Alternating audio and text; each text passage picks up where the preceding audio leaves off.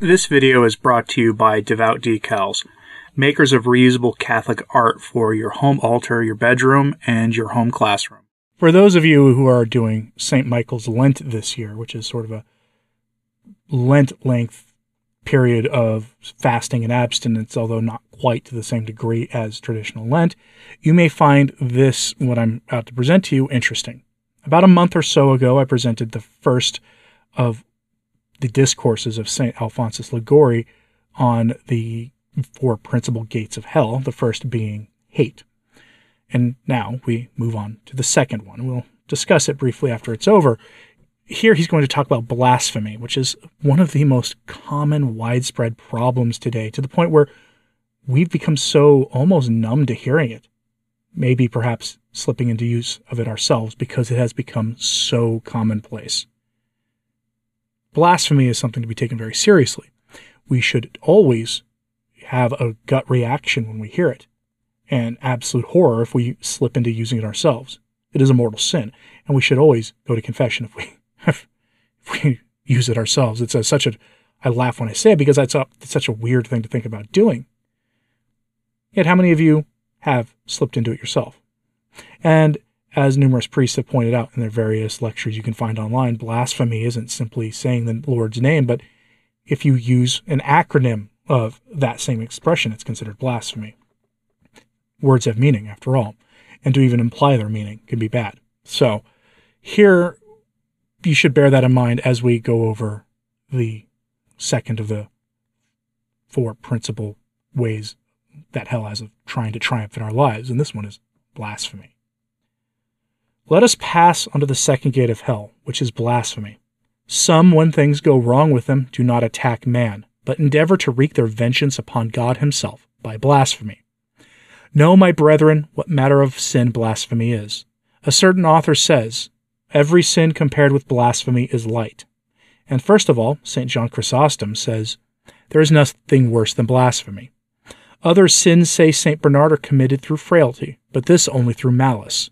With reason, then, does St. Bernardine of Siena call blasphemy a diabolical sin, because a blasphemer, like a demon, attacks God himself. He is worse than those who crucified Jesus Christ, because they did not know him to be God. But he who blasphemes knows him to be God, and insults him face to face. He is worse than the dogs, because dogs do not bite their masters, who feed them, but the blasphemer outrages God, who is at that very moment bestowing favors on him. What punishment, says St. Augustine, will suffice to chastise so horrid a crime? We should not wonder, says Julius III, that the scourges of God do not cease while such a crime exists among us. Lorino cites the following fact.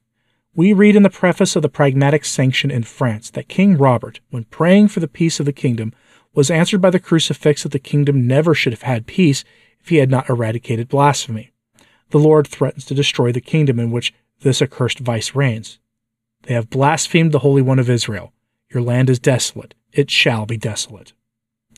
Oh, if there was always found someone to do what St. John Chrysostom advises. Strike his mouth and sanctify thereby thy hand. The mouth of the accursed blasphemer should be struck, and he should then be taken out of commission, as the old law commanded. And then he that blasphemeth the name of the Lord, dying, let him die. All the multitude shall do away. But it would be better if that were done which St. Louis, King of France, put in force. He commanded by edict that every blasphemer should be branded on the mouth with an iron. A certain nobleman having blasphemed, many persons besought the king not to inflict the punishment upon him, but St. Louis insisted upon its infliction in every instance, and some taxing him with excessive cruelty on that account, he replied that he would suffer his own mouth to be burned sooner than allow such an outrage to be put upon God in his kingdom. Tell me, blasphemer, of what country are you? Allow me to tell you, you belong to hell. St. Peter was known in the house of Caiaphas for a Galilean by his speech. Surely thou art also one of them, it was said to him, for even thy speech doth discover thee. What is the language of the condemned? Blasphemy. And they blaspheme the God of heaven because of their pains and wounds. What do you gain, my brethren, by these your blasphemies? You gain no honor by them. Blasphemers are abhorred even by their blasphemous companions. Do you gain any temporal advantage? Do you not see that this accursed vice keeps us forever in beggary? Sin maketh nations miserable. Do you derive pleasure from it? What pleasure do you derive from blaspheming God? the pleasure of the condemned. In that moment of madness past, what pain and bitterness does it not leave in your heart? Resolve to rid yourself of this vice in any event. Take care, if you do not abandon it now, that you will not carry it with you to your passing, as has happened to so many who have died with blasphemy in their mouth. But, Father, what can I do when the madness comes upon me? Good God, and there are no other means of working it off than by blasphemy? Say, cursed be my sins. Mother of God, assist me. Give me patience. Your passion, your anger will pass off quickly, and you will find yourself in the grace of God after the trial. If you do not act thus, you will find yourself more afflicted and more lost than before. A short reflection from St. Alphonsus Liguori, but one that should hit home for us. Our country, wherever you're watching this from, can absolutely be considered part of the nation of hell. By that standard, blasphemy reigns. You can blaspheme the Lord on television. It's always interesting, I find. I with some friends have a tiny little YouTube channel where we review films. And one of the things that I always do at the very beginning is to warn people, okay, this movie does contain blasphemy or not, and other things that you should not observe. Because no one else is out there doing that. It just strikes me as crazy that isn't being done in our circles. And it is actually interesting when I encounter films that don't have that problem.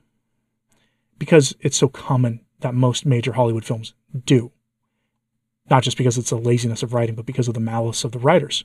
Malice they may not be aware of themselves. Malice that has been such a great part of their lives for so long that they take it as a given. That has become the normal in their lives. Don't let that become normal in our life. If you have a problem with if you suffer the vice of blasphemy, this would be a good time to get that vice worked out.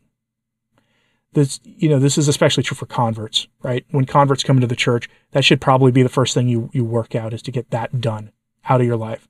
If you have to focus on one thing, of course you should focus on all sins, of course, but if you had to put all of your energy into one, that would probably be the one. Because it's also, I say from experience as a convert myself, the easiest to break compared to some of the other things. So you should consider working on this vice if you have it. And if you know people around you who have it, who profess to be faithful Catholics, or even Protestants or whatnot, get this system, help them get this out of their system. Help correct them. It is a corporal work of mercy to correct sinners. We forget that. We tend to think that the correction of sinners is not something that isn't as important as other of the works of mercies, feeding the hungry, helping the poor, those sorts of things. Those are very important. But as works of mercy go, correcting the sinner is one of the most important. Do you find blasphemy to be as jarring as I do when you hear it? Let me know what you think about that in the comments. And if you think that blasphemy is as rife in America and the Western world as I tend to think of it is, or if you think I'm just being an old fuddy-duddy, let me know about that in the comments, please. And like and subscribe if you haven't, it does help. So does sharing this on social media, that helps too. As always, pray for the church. I'm Anthony Stein. Ave Maria.